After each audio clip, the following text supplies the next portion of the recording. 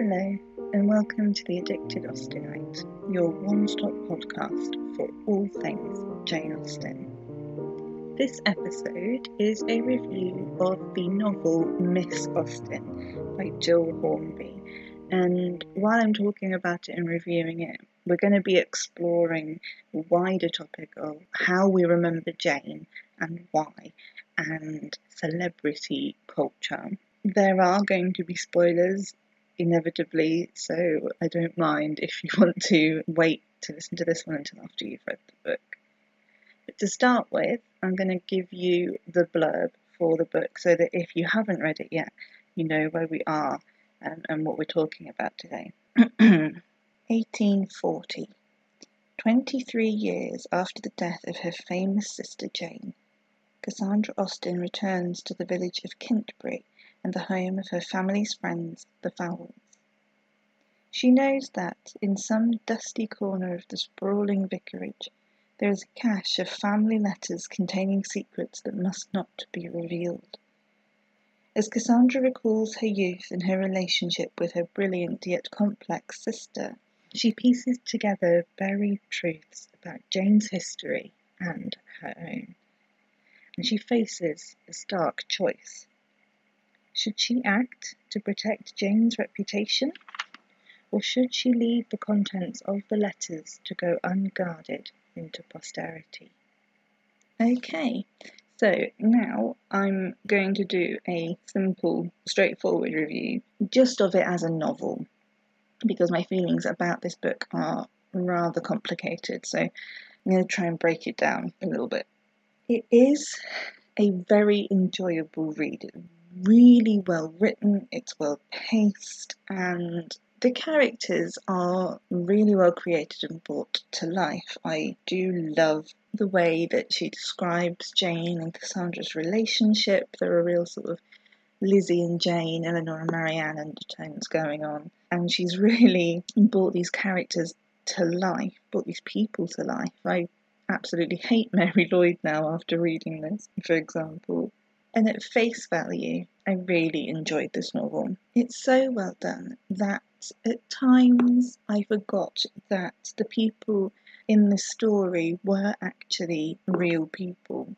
But once I remember, that's where I encounter a little bit of trouble, though it isn't particularly the novel's fault. Recently, I've been caught in the throes of a big debate with myself about Jane Austen and about her legacy. Jane never put her name on her books while she was alive, and she let very few people know about her true vocation. There were people, of course, that did know, because mostly Henry just couldn't shut up about it.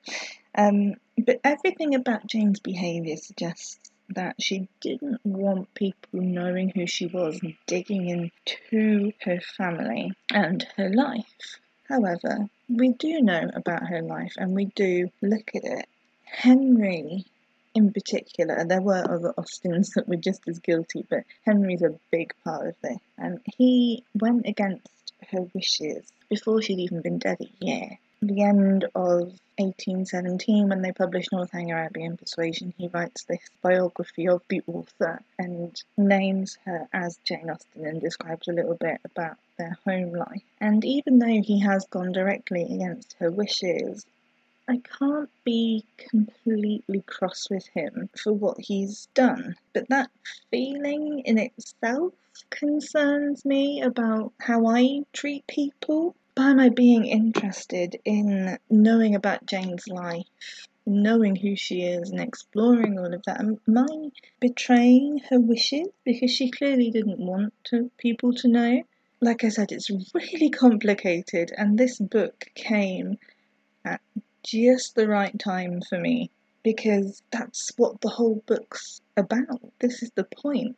There was one speech that Cassandra gives in particular which stood out to me, and I'm going to read it for you now. She's talking to her niece, and she says, "When your Aunt Jane was still with us and enjoying her little burst of success, there came a few vultures who liked to feed on any scraps of her life. The stories were not enough for them. They wanted the facts about her, and she was not minded to share them. As her novels live on, and I hope and believe they will do, there may be more in the future. We must be very mindful of what we leave out for them to pick on. Very mindful indeed. And here we really have the crux of this whole argument, because on one hand we've got Henry, who is telling all and sundry about who Jane is, and on the other hand we've got Cassandra. We know that Cassandra burnt so many of Jane's letters, and at first, when I was first sort of learning about Jane and digging into her life, this really annoyed me, because those letters that we don't have could have told us so much more about who Jane was and about her personality. The letters that we do have are but a fraction of the ones that she wrote, and I was kind of cross with Cassandra for denying us that opportunity to understand Jane more. But whether Cassandra was working from Jane's own orders or under her own agenda, which is another hotly debated topic in the Jane Austen mystery, Cassandra's behaviour is actually more in keeping with Jane's own behaviour and her wishes about her anonymity. So now I'm sort of seeing it all a bit differently, and it's really making me think about what it is about Jane Austen that's important to me, and how we as a society react to famous people. And the cult of celebrity was definitely something that Jane was aware of and that she interacted with. She was a very smart woman. She knew what being famous entailed. She knew the kind of public attention that writers would get.